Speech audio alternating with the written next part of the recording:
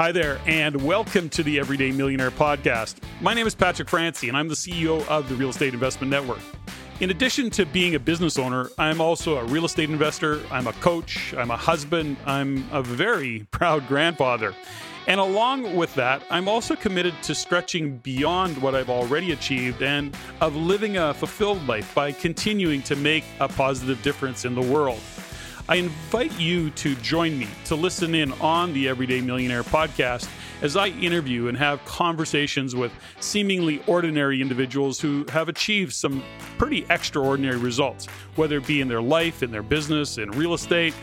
And it's here where I'm going to delve into the details of their journey, along with the paths they've traveled to get where they are today, and as importantly, where they intend to go in the future. My guests are here to inspire. They're here to help you learn by talking about what's real for them, both in their wins and in their challenges, from the life and the lifestyle they live to the person they had to become along the way in creating and building their financial futures for themselves and their families. Before I begin this episode, I'll start by first thanking you for listening in and for your support and the feedback you provide us on the show, as well as to ask you to please continue to send your comments, your suggestions, or your questions directly to me at ceo@reincanada.com. That is ceo@reincanada.com. And if you're inclined, please share this podcast with your friends or your family and with people you know, or perhaps even people you don't know. Rate the show and comment on iTunes, Stitcher, SoundCloud, or whatever platform you happen to use to listen in.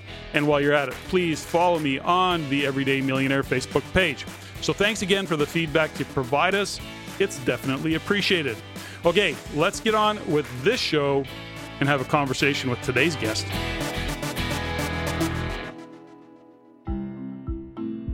My guest today, Alex Weber, is an international keynote speaker and award-winning host for NBC, competitor on the Emmy-nominated series American Ninja Warrior, and author of his book, Fail Proof: Becoming the Unstoppable You.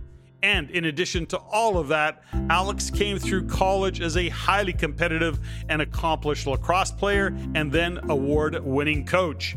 And having said all of that, Alex also knows what it feels like to come up against and hit big challenges, live with self-doubt, face uncertainty and failures.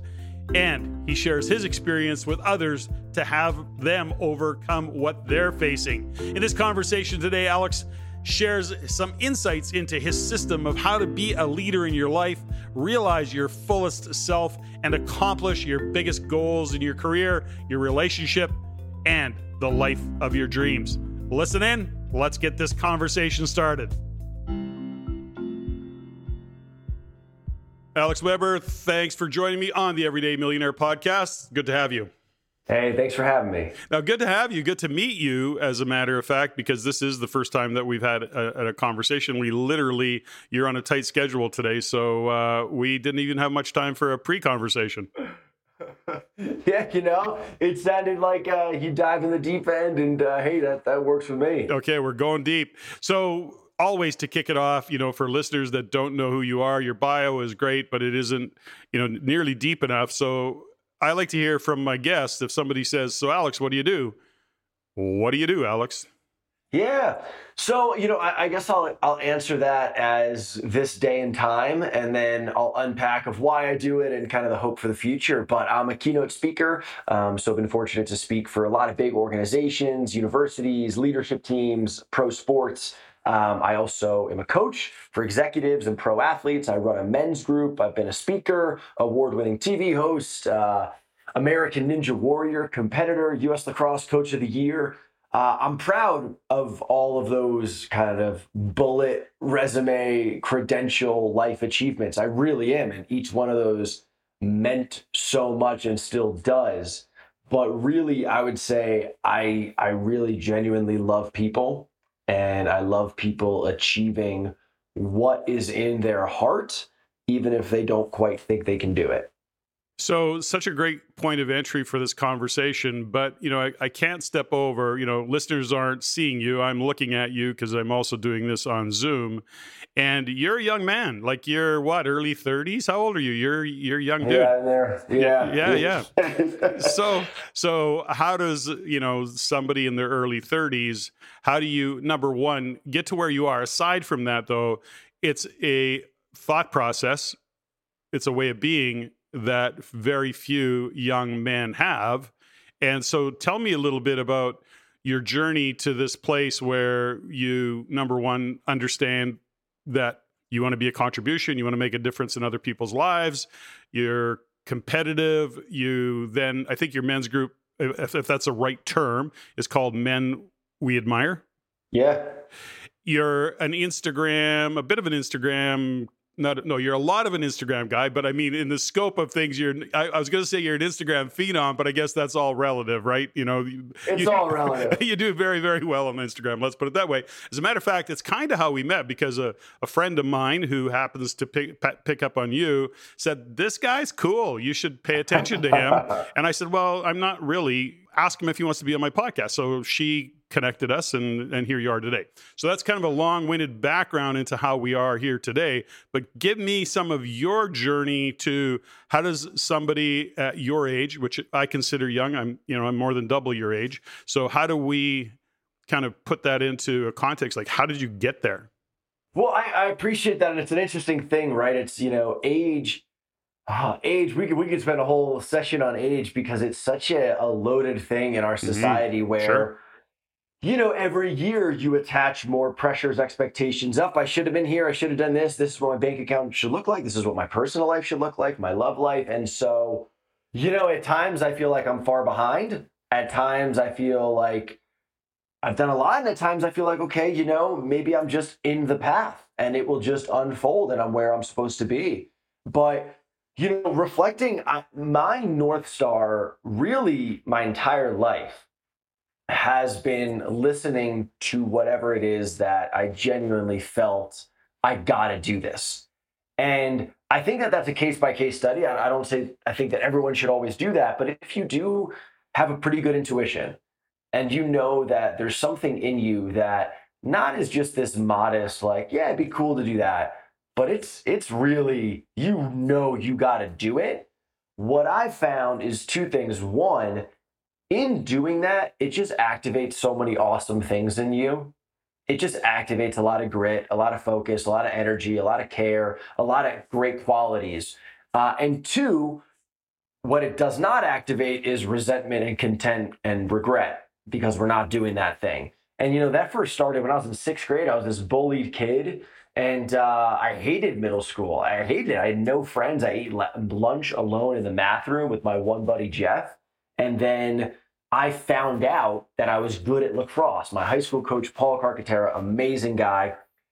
He basically was like, hey, you could be really good at this. And that was the first pursuit, passion, fire in my heart that I was like, oh, okay, I'm going to give everything that my human being is to this. And in doing that, I got friends. I became a cooler, more fun, more confident version of myself. I got to play D1 in the Ivy League. It opened up all these cool things. So why I say that is I really think that this, and again, it's not just like, oh, that would be cool, I have an interest in this. But if there's anything to anyone listening that you felt for a while that it's beating in your heart, that you got to do it, it will just lead to so many awesome things. So I've worked with a lot of men in my life as a coach and as being part of different groups, men's group that were really about development and personal professional development. So let me ask you this question. I always go back to nature or nurture. So take me back to your upbringing in terms of, have you got siblings? What was your parents all about? Because at some point there's either a lot of support from parents or that's actually you leaned into the resistance from parents, therefore you became something bigger, better, bolder, etc. How was it for you? Yeah, it's such a great question. I would say the commonality between my parents is they don't do anything half-ass. They're all out. And it shows itself in very different ways. My mom is a very loving, nurturing, pure good, just wants to hug you and feed you. But she's also tough as heck. She's had stage 4 cancer the last years, and she's tough. She's all out. And my dad he's a surgeon. He works out twice a day. Growing up, there was no, it was raining outside. I'm a little tired today. I'm a little hungry. We got to practice. There was just, you do it 100 miles an hour, everything you have. That anything below that is just unacceptable. And he is very intense, but that also gave me a lot of intensity, and I've learned how to channel it. At times it's been bad because that intensity can get out of control, and I've struggled with addiction in my life. But when that intensity is channeled for a good outlet, i.e. coaching, sports, American Ninja Warrior, speaking, the book, then it can be really powerful. I joked that I was an accident kid because I absolutely was. My older brother and sister were much older. They left to go off to college, and that was a really stark experience because I went from having my siblings to then being an only child. And I reflect a lot because I also will speak at high schools and middle schools and universities, and those years were really formidable. Both the darker ones, being bullied, I would lock myself in my room and just write the most emotional poetry, super dramatic, just emo, dark teenager stuff. But then sports really saved my life. And now when I talk to people of all ages, it doesn't have to be sports. It could be a business. It could be a person. It could be your family. It could be picking up the tuba. It doesn't matter what it is, but finding a positive outlet in tough times it'll save our lives. So was there a point, that when you consider, the intensity of your parents, your dad in particular, in this case, when you look back, there's been probably some phase of resentment as well, that your parents drove you that hard. Perhaps I'm please, I'm going to be totally speaking out of school. No resentment from you. You not at all. So you. No. I mean, like you can ask anything. It's all good. Okay, got it. So, but my question is this, because at some point you pass through that. You lean into that resentment and or you recognize it, and rather than have it shut you down, it actually, you channel it, to your point. I think that was the word you used. At some point, you channel that understanding of intensity and what it takes to be an overachiever, and you actually use it for good. You don't hang out in a dark place. I don't know if I'm saying that quite right. Yeah, and I can speak to both my mom and my dad on this, but my dad, I'll start with, is very supportive and very loving, meaning like he's probably going to be listening to this podcast. I can't think, there was never one game, ice hockey, lacrosse, tennis, ping pong, chess. I showed promise in chess. Next thing, my dad had me in a chess tournament. But he, drive 3 hours, sit there. He's so supportive. The intensity, and I've reflected on this a lot. I think the intensity was just, there was a cliff from winning. You either win and succeed and you're number one, or there's this cliff and everything else is just... Second place is just the first loser. Yeah, and I try to reflect on, like, is it, coming, it maybe it came from a place of just that he loved me and was maybe worried that I didn't, if I wasn't the best and succeeding, how might that look in life? I think in my own, and I want to underscore again, like, so supportive and loving, there was just a lot of intensity. I really think, it caught up to me in college, though, because I was so talented as a lacrosse player. I don't feel like falsely modest or cocky saying that. I dedicated a lot of my life to lacrosse, and I was very talented, but I really wasn't in a good mental state. And in 4 years of college lacrosse, I had fun 3 times. There was 3 games I can remember that were fun. The rest, I was just so stressed that I was underachieving, or that, and it really took me till coaching high school lacrosse, that I call that my grad school of life. Best thing I've ever done in my life. I coached high school lacrosse for 5 years. I was the head coach of Harvard Westlake in LA, very intense, prestigious high school in LA. For 3 years, around the time I was 25, best experience of my life. And in coaching those young adults who cared about this so much, their dream was to go off and play in college, that really helped me navigate, how do you handle these moments when things aren't perfect? And how do you handle it in a way that's actually productive? I'm amazed by how many people, how many leaders, how many executives let their emotions really dictate pivotal moments rather than having poise and understand, okay, what is actually needed here so that we can succeed in the future. Okay, so I'm going to circle back to that, but I want to make a comment that's really Yeah. interesting, which is I literally just dropped a podcast, I think today as we're speaking, with a guest that overachiever, super achiever, who said, his just how supportive his father was. So I hone in on that because, lots of listeners are parents, of course, and we maybe need to hear sometimes that, in the case of Ray made the comment, he says, I didn't know I could fail. My dad was supportive to a fault. Like if I Wow. failed, he turned it into, if I perceived it as a fail, my dad was so supportive that he then turned that into where the lesson was, where the win was, what I could achieve. He says, it never occurred to me as a kid growing up that I couldn't do anything that I really set my mind to. And that's what drove it. I'm hearing a little bit in that in terms of the support that your dad gave you is differently, but the same, it's like just really supportive. Like we're here, let's drive this, let's go get the most out of your talent. And I just find it an interesting kind of, thought process that the impact that we can have as parents, where as responsible as parents want to be, they're not necessarily intentional about how they are in fact supporting their kids because they're living into their own stories. But that's a different Yeah. conversation. Go ahead. You wanted to comment No, on no, that? I listen. I can talk volumes on that as Yeah. both a D1 athlete, as I won U.S. Lacrosse High School Coach of the Year. I now I coach in my coaching business. I coach a pro golfer who's a very young. I can talk volumes on parents, and I mean, let me just say this: the human being, your kid, whoever's listening, needs to know that he or she is loved regardless of what Beautiful. happens. Yeah. And with that, yeah, failing and losing is not awesome, and there is a greater version of us, Mm-hmm. and sometimes that does take sacrifice and grit and pain and drive, because winning with your friends is awesome and crying and feeling terrible is terrible. Mm-hmm. And and in the reality of life that sometimes our society is skewing towards, I think we're really not doing kids a service. I'm not going to use the cliche of participation trophies, but kind of, because there's just some hard truths in life that sports prepare you for. And when you've cried and disappointed yourself, that is a very powerful motivator for the future. Mm-hmm. So when you look at what you talked about where you played lacrosse for 4 years, but where you really enjoyed or had fun just because of your whatever dialogue you were having with yourself in terms, Yeah. what was the difference between when you had fun and those 2 or 3 times where you had fun or the rest of the time? Huh.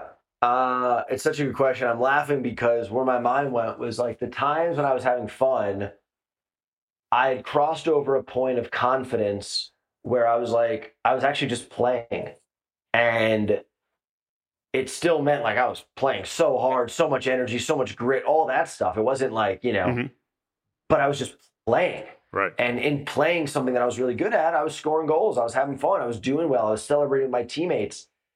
I would say the threshold was leaving, stopping second guessing myself. Mm-hmm. And because there was most of college where I was so fearful to make a mistake that there was most games where I just played safe, pretty good lacrosse, Mm-hmm.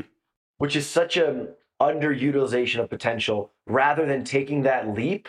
And that leap was only in a handful of games throughout my entire college career. And I'll just say this, I know I'm going into this lacrosse weeds, but I think this really applies to people. That pretty good was still good enough for me to start nearly every game of college lacrosse. So it was safe.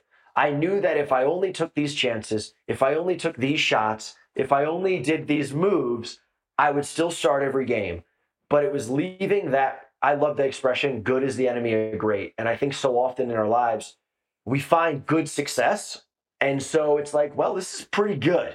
This job's pretty good. This relationship's going pretty well. I got a pretty good bank account. I got a pretty good lifestyle.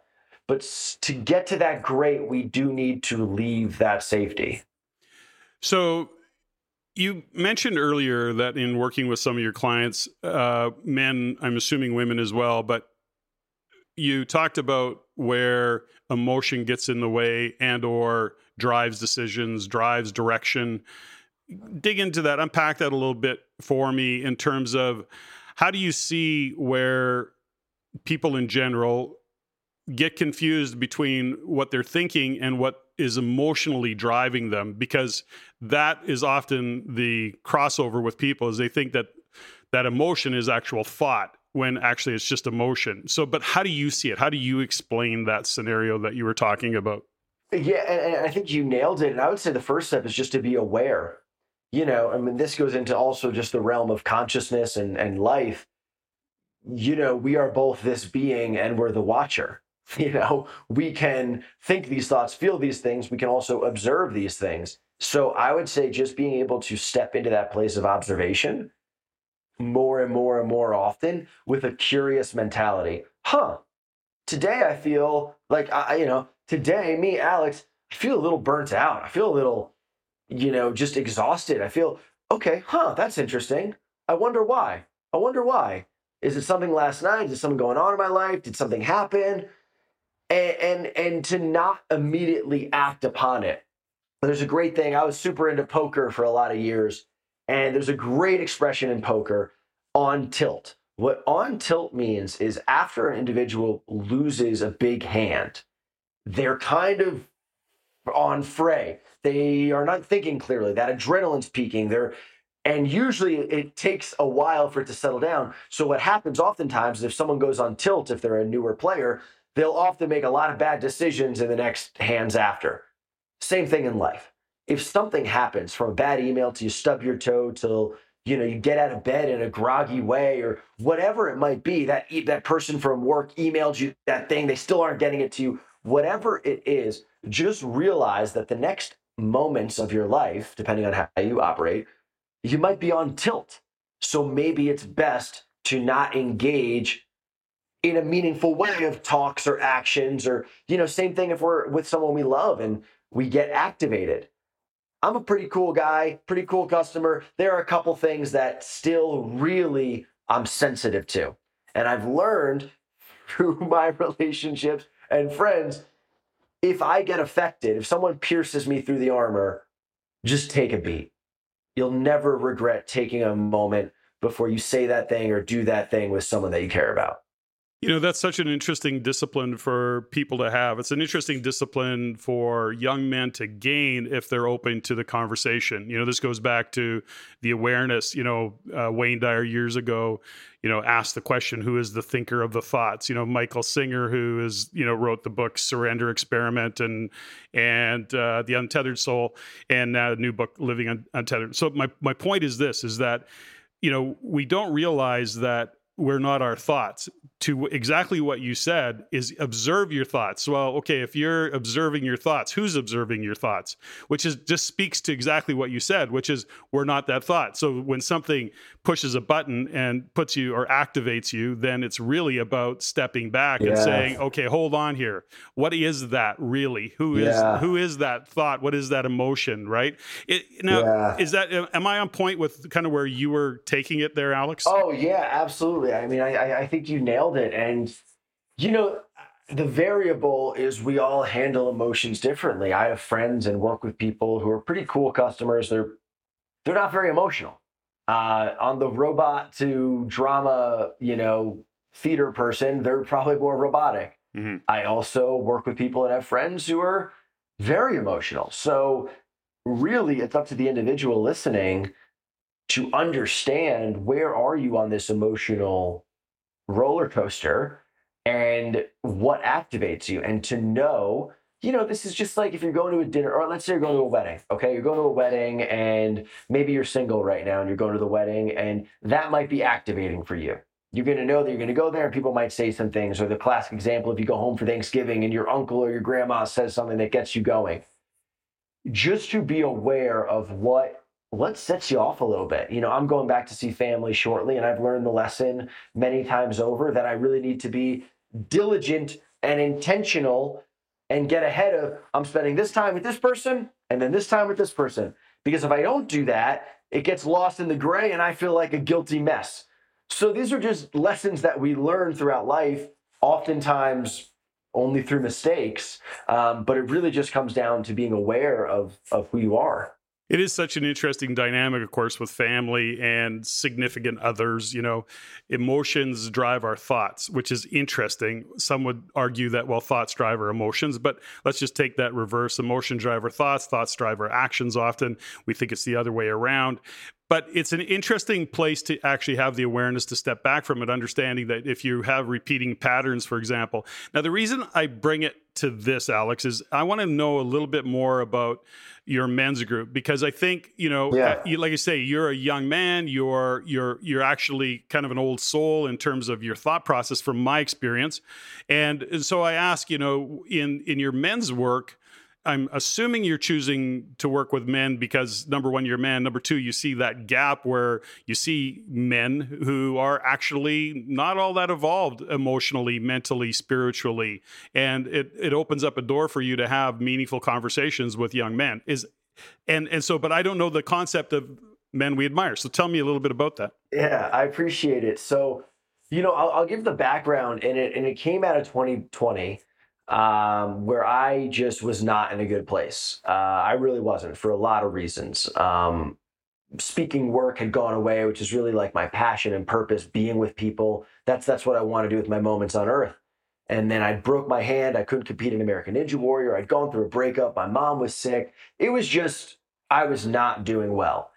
And it had kind of been rattling around in my head all that year of like, I felt alone. And a lot of my best times were either with my sports team or even after college. I had a really good group of guy friends. And even when I coached high school lacrosse, and it was just, when I was doing stand-up comedy and we had like a crew and American Ninja Warrior, I had my training crew. I was just like, where's my team? And I had that realization of I felt like an athlete without a team. And this has all been rattling around in my head. And I hadn't also seen a men's group that I felt aligned with. And every so often, usually every quarter, it's my type A hippie side. I go out into like the woods and I just do a recalibrate and journal and ask myself some questions and think on things and just get outside to just recalibrate. Am I on the right path still? Is this who I want to be? Before I go spend the next 3 months or beyond in the minutia, go. Is this even what I want to be doing? Mm-hmm. So I took a moment. I was like, Alex, like, this isn't really the man you want to be. And I took out a paper and a pen and I wrote, okay, well, who do you want to be? I go, okay, well, who are men that I admire? And I wrote, men I admire. And I started making this list of men that I knew. And some man I admired that he was a family man. I admired that this guy lives a passionate, purpose-filled life. I love how this guy is just authentically himself.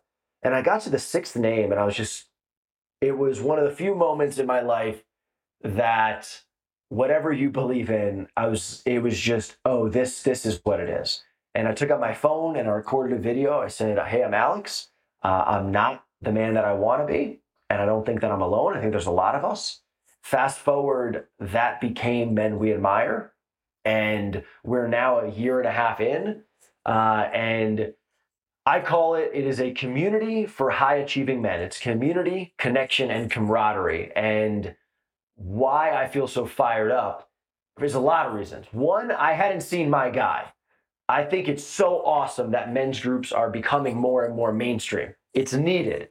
And we're all going to find the group that is right for you. And there's going to be some groups that are maybe more spiritual, some groups that are maybe more business, some groups that are more fitness. I hadn't found my guy.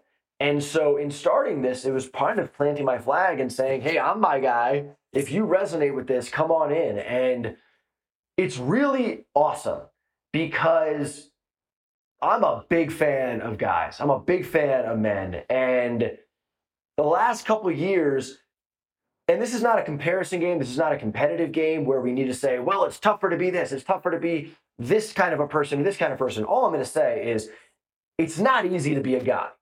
It's not easy to be a man who has really high ambitions and wants to do a lot in this life and wants to provide and create a family and build a legacy and build an impact. There's a lot of pressures that come with that. There's a lot of insecurities that come with that. There's a lot of depression, addiction. Straight men lead suicide charts. So this is very needed. And sometimes so in short, it's been such a beautiful thing. And I get a little fired up with this because sometimes people will say, oh, great, another place for straight men. Or like, oh, they'll see a photo of us and it's me and four guys and we all happen to be maybe straight white men. And they're like, oh, great, this is exactly what the world needs. And I get so worked up with that. Why is it a bad thing that men want to get together and they happen to be straight, or they happen to be white, or they happen to be young men? When did we get so twisted in our society that now don't get together, don't work on yourself, don't have friendship, don't care on yourself? It's so bizarre. And so I actually am here to say, I don't care who you are. I don't care if we end up being 10,000 straight white men. That's okay. And in that authenticity, and I'll finish with this, we have gay men, we have men from the Middle East, we've got men from Asia, we've got men from all over, because they see that we are just authentically, we want to be there for men. And we're not playing this damn political correct game of pointing fingers. We're really here for good. Mm-hmm. Sermon done. Well done. Well done. So I understand that. I love the thought process, for years, many years ago, one of my own coaches, we, created a program, men's executive group at the time, and we actually created what was called the context for living. So defining who are you in the context of your life. The exercise, one of the exercises that I've run guys through many times was interesting. You did that one on your own, which was, look at all the people that you admire. We used to do the exercise, list the men in this case that you admire and what are the qualities that they have, list 10, 20, whatever it is, men men you think men you see in public, whatever it is, list all of the qualities that you admire. And it was always a bit of a kind of a underhanded trick exercise, because when they formed that list, they'd have 10 or 20 things that they admired of those men. And then we'd go, okay, beautiful. There's your to-do list. Because if you want to define yourself, there's the list of things that you can set yourself into and then start to actually shift into being the men that you admire in your case. So it's kind of a cool exercise. I love the direction that that you're going with it. Now, tell me a little bit about, there's I think I haven't looked at your Instagram a lot. I got to say that I kind of don't do that with my guests. I don't check them out beforehand. Sure. I rather get investigative. But there was something that I picked up on your Instagram that was along the lines of care less about what people think. Or it's something along the lines of just be yourself, be comfortable being yourself, which goes back to speaking even to you creating the men's group that you did. You took a stand. This is who I am. This is what I do. This is what I'm interested in. If you align with that, join me. And if you don't, then don't. But you are learning to be, number one, who you are, true to yourself, and being okay with being true to yourself. Yeah. And I'm not sure the exact video, but that's definitely, and I think this true to ourselves notion is constantly evolving the more we find out about ourselves too. Discovery, right? Yeah, 100%. And, it's really interesting. As I got into keynote speaking, I was coming from stand-up comedy and TV hosting. And I think this is really important for anyone listening, if you resonate on the different presentations of ourselves, the professional one, the personal one, the friend one, the lover one. As I got into keynote speaking, I really distanced myself from kind of the stand-up comedian Alex. I kind of distanced myself from a little bit of the more raw, fiery guy that I am, and that I was, and I won U.S. Lacrosse Coach of the Year, because I was like, well, now I'm speaking in front of people in suits, and they paid money for me to be here, and they have big jobs and big titles. And it took me a little while, and I was getting all these big events in 2019, and then 2020 happened, and since coming out of that in 2021 and now in 2022, I think in that journey, I just was pushed to be back to the real, authentic, fiery, not always polished, $10 million word, not like cursing, but not $1 million words, but more just real language, and felt more like myself. And why I share that was the connection with audiences and people, the impact, the effect that I hear from people later on is so much deeper and more meaningful than when I was trying to present this polished, professional, squeaky clean version of myself.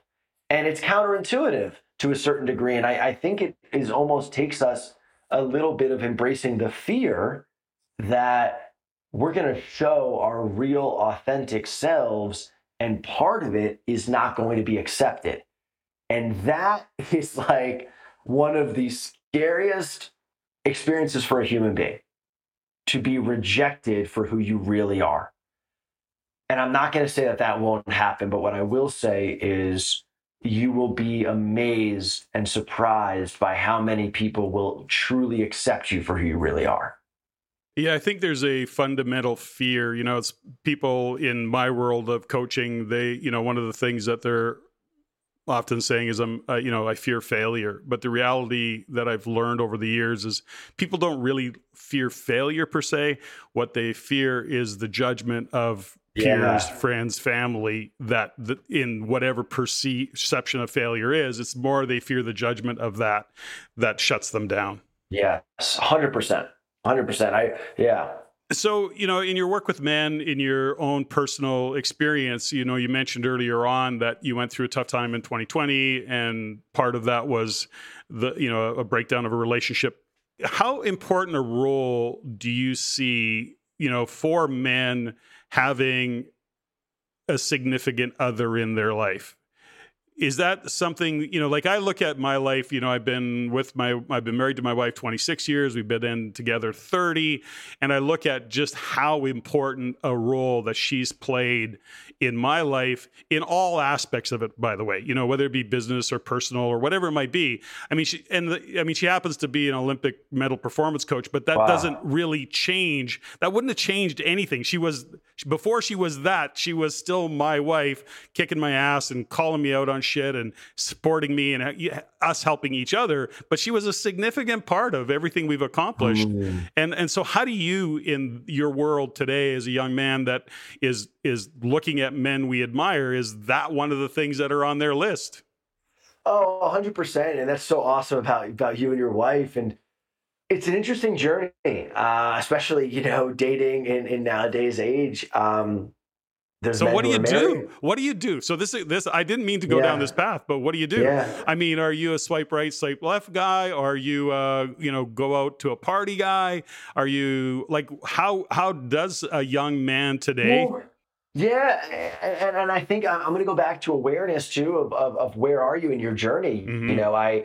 Again, the pro golfer that I coach, there's a guy who's starting this business that means a lot to him. It might not be right for them right now in their journey to dedicate a lot of their time, energy, focus to pursuing a relationship, because their hardwiring or soft wiring is going to be so damn passionate about that thing that they care about coming to fruition. That's probably not the time for them to, Mm-hmm. So I don't know if there's a right or a wrong, And then we have guys who are married, guys who are divorced, guys who've got into engagements, guys who broke off engagements. We do live in a time where there's an abundance of options, choices, what ifs. It's just the state of where we live. Yeah. How I'll answer that question for men we admire is we all want to be the version of ourselves that then can meet and more likely and hopefully attract the person that we no-brainer can't wait to spend our life with, versus giving time, energy to chasing on an app, to chasing at a bar, to chasing at a party. I'm not saying don't go to those things. We're not saying if you meet someone, don't, honor it, respect it, give it your all. But our North Star is us developing into the version of ourselves that we're chasing, such that we feel that we could attract the partner that we really want to be with. Mm-hmm. Love that. Now, you're a top performer. You're competitive, highly competitive, in what you do. Ninja Warrior's not for lightweights. How'd you do, by the way? How'd you do on Ninja? Yeah, so my journey with American Ninja Warrior, I was a host for 2 years. I hosted a series, and my job, I was just a host. I thought I hung up the cleats for all athletics. Part of my job was to try the obstacles. And in doing that and failing, I fell in love with it. We won an award for that series, but I fell in love, became a competitor, and have now competed 2 times. Oh, great. Yeah. And now have you hung it up this time now for a while, or are you No, still? I never will. And that's an important thing. I got really depressed when people started calling me a former athlete. And so, I mean, I'm going to go to the Ninja Warrior gym tonight. And whether I compete again on American Ninja Warrior or if I channel to a new athletic pursuit, I will continue to. This is a very real thing. I don't ever want to let my foot off the gas again of being an athlete. It lights you up.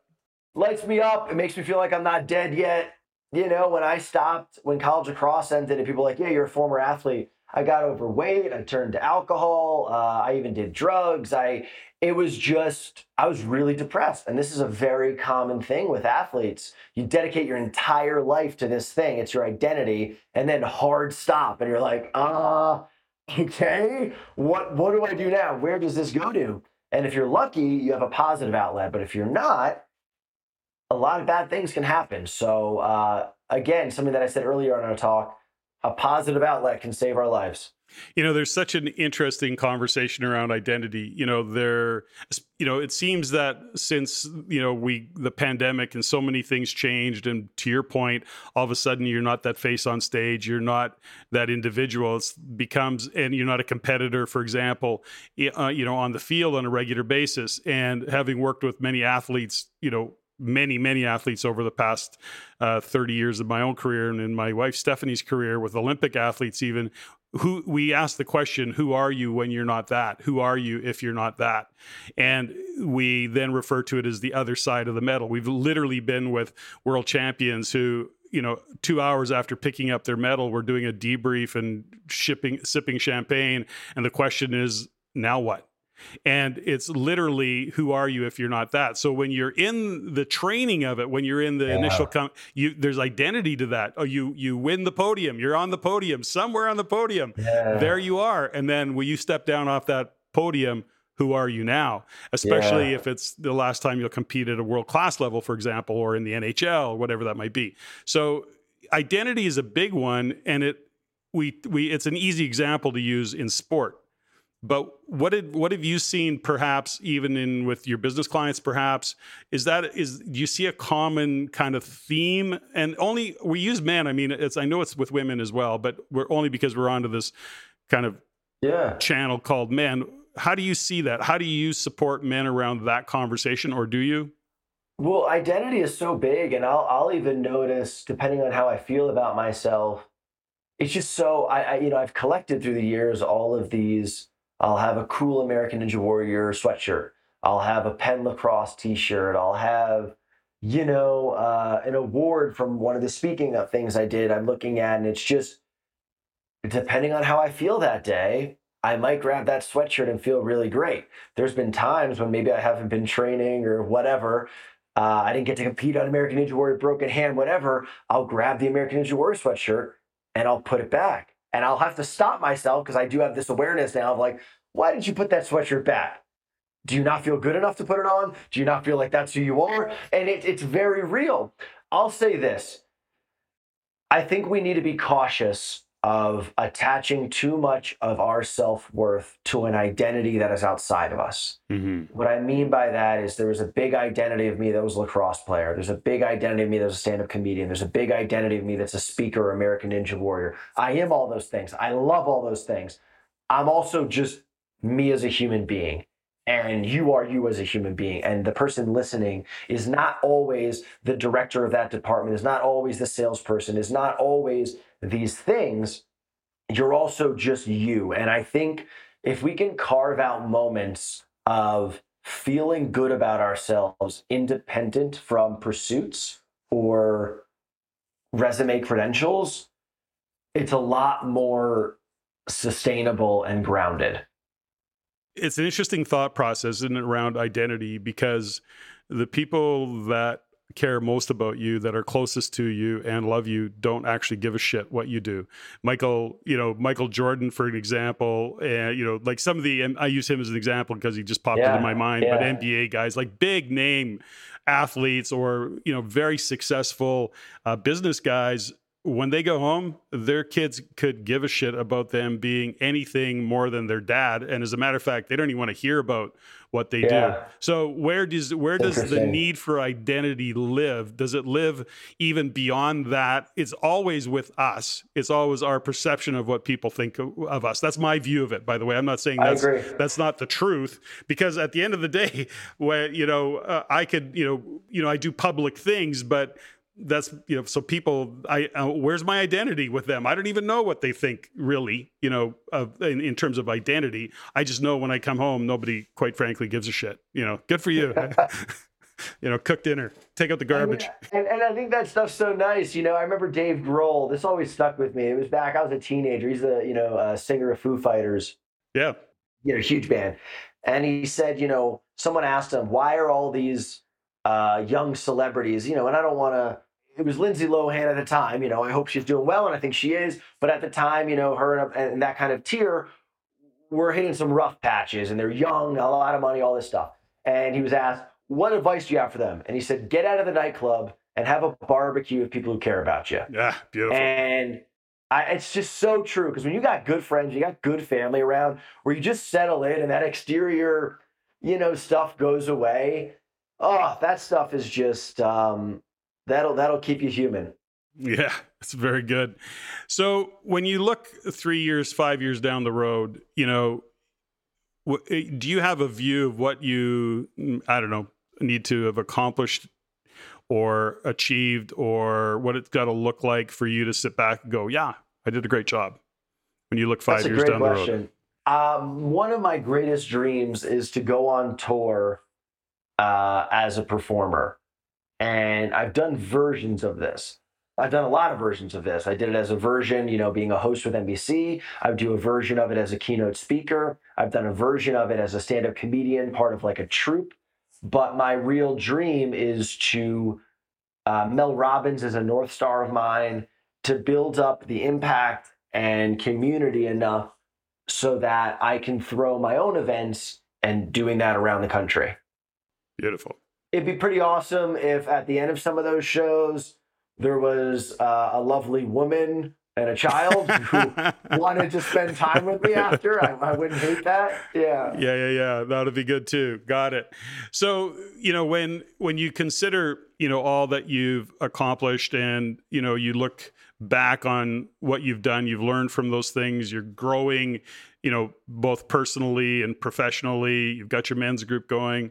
So you have to consider yourself, I'm sure you see yourself as a leader. Now, there's some belief that, you hear these comments that, he's a natural born leader, he's a natural leader. Is leadership something that comes quite natural to you, or do you actually study the qualities of other leaders? Do you study the qualities that you think you need to develop to be a great leader? Is it something conscious for you of study, or does it just kind of manifest given your character and who you are? Yeah, I'll say this. Sports kind of pushed me into a position of leader, being like captains of teams. But then when I was in college lacrosse, and I mentioned those down moments, I wasn't a captain, and that really killed me. And I was like, maybe I'm not a leader. And then when I became the U.S. Lacrosse Coach of the Year again and leading these teams, I was like, oh, I am. And that was my grad school of leadership, was running this very intense, because it was just this beautiful microcosm. And then I've read the books with Simon Sinek. I've read all these books. You either care or you don't. I'm more of a doer than like a reader. I think you learn by doing. And at the end of the day, I would encourage people, yes, read the books on leadership, pick up the tools, pick up the tactics. At the end of the day, that time, energy that you might be delegating to that book of an hour, you delegate that time and energy into caring and building a relationship with the people that you're leading. Use the books as a coaster. So my honest belief is that leadership is people. And the more that you sincerely care, connect, and know about people, the better off you'll be as a leader. Beautiful. Okay, now I know we're limited for time, so we'll start to wind down. When I get into a wind down mode, Alex, I kind of run through what we would recall, or what I would call, rapid fire questions that are rarely rapid, but we'll go through the few of them anyways to kind of finish this off. Speaking of books, what are you reading? What is one of your favorite books, most impactful books that you've read, or one that you like to gift? Is there a book that's a standout for you? Yeah. Oh gosh. So Gay Hendricks is just a phenomenal author. So really, all of his books. Same with Dr. Henry Cloud. I was just told to read The Infinite Game by Simon Sinek. So that's next up on the list. And also books like, that are just have to do with, I remember I read back in the day, The Secret and things like that, which forget all the cliche and brandings, that positive psychology of rewiring our subconscious is massive. Cool. Favorite inspirational quote? Do you have one? This popped in my head. If you're going to do it, do it. That was from my mom. Great. Do you have a favorite swear word? Oh, gosh. I mean, the F word just, is timeless and so versatile. So I guess, but not recklessly, for impact, for the time and a place. Not recklessly. Damn it. Very good. That's very good. If heaven exists, what do you want to hear God say when you arrive at the gates? You did what I wanted you to. Do you have a favorite tune and or band? Ooh, well, right now I'm listening to Zach Bryan on repeat. He is the truth. Yes. Do you have a favorite movie? I love Forrest Gump, Interstellar, and Win It All. Win It All. I don't think I've seen that. Okay. Your room, your desk, or your car, what do you clean first? Your car, desk. Your desk, your clean desk guy. Okay, got it. Do you have a favorite Netflix or streaming series that you're into these days, given the lockdown, or are you just kind of off Netflix right now? I'm in it now in a season of life, especially Boulder summer. I really haven't been doing the TV a lot, which feels good. But comfort food is Seinfeld, Friends, New Girl, The Office. A funny comedy is comfort food. Beautiful. And Alex, last question for you. What are you grateful for? Oh, man. So much. I'll say, the premier thing that I'm grateful for right now is I'm grateful that there is a fire in my heart of things that I want to do. I'm grateful that I do love people, and I'm grateful that I have skills and abilities to still do it. I'm still here on earth. Beautiful. Now, Alex, I've never asked this question before of a podcast guest, but as we wind down, what's 1, 2, 3 things that you didn't say today that you would want listeners to hear? Anything that stands out for you? Yeah, I would just be really mindful of 2 things I'll say. One, the question that changed my life. It's in my book. It changed my life in college. What do you want for your moments on earth? Don't fear that question. Ask that question. Ask it every day. And the more that we ask it and move in alignment with it, the more that we'll ask it. And at times we'll maybe have to make big changes. But more that we ask it, sometimes we'll just look around and be like, yeah, this is what I want for my relationship. This is what I want for my family. This is what I want for my job. This is what I want for my life. So that, and 2, be really mindful of who you listen to. There have been people who really saved my life, my parents, Coach Carcaterra, when I listened to them. And then there's been people that told me I could or couldn't do something, and not listening to them was actually the best thing that I ever did. So don't always believe things from people, and just great people, take it to heart. People who maybe don't know you or don't care about you, let that swing on by. Beautiful. Now, it's in your bio in terms of your intro, but we never got to it, and I'm going to squeak it in. Tell me a little bit about your book. Tell our listeners a little bit about your book. We didn't actually plug your book. What the hell? Hey, it's all good. It's all good. It exists. It's called Fail Proof, Become the Unstoppable You. It is about doing things and being the person that you're not quite sure you can be. That maybe life hasn't presented it. Maybe we don't have the resources. Maybe someone told you that you're not good enough. You're too old. You're too young. You're too much this. You're too little that. You still can do those things if you really want to. Beautiful. Alex, I am always grateful for my guests on the show. It was a pleasure having the opportunity to meet you. I want to shout out to Jadine, who kind of said, dude, you got to get this awesome. dude. Jadine's awesome. So I want to say grateful for Jadine hooking us up and getting us lined up to have this particular conversation. So Alex, I'm grateful for your time. So thanks very, very much for joining me on the podcast today. Patrick, thank you so much, brother. This has been a pleasure. Ladies and gentlemen, thank you for listening. If you found value in the podcast, please take the time to rate and review and share with others. Share with your friends. As it is my goal to always improve and to provide the highest value for you, the listener, if you have any comments, suggestions, or questions you'd like answered, please email me at ceo@reincanada.com. That's ceo@reincanada.com. I look forward to hearing from you. And until next time, Patrick out.